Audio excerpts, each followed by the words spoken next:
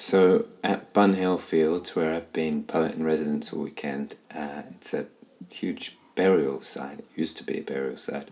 And many of the graves here were filled again and again, like pits really.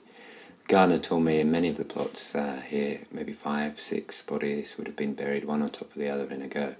The estimates vary. Some people I spoke to said houses around 100,000 bodies. Some it's closer to 200,000 bodies were buried here before it was declared full and closed in 1835. And that's before it became a garden park that we can visit. Anyway, all of that inspired the following poem, which is called Roommates. Sure, we can all squeeze up. Come on, jostle in amid the scrum.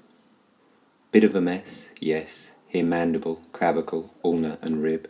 Some mine, some hers or his, but that won't matter much till later.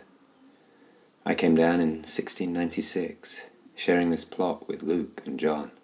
We mostly get along.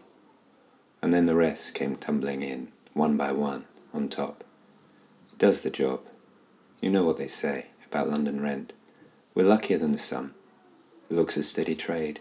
You can't complain. We're quiet tenants, really. A hodgepodge of low-lying lodgers, biding our time.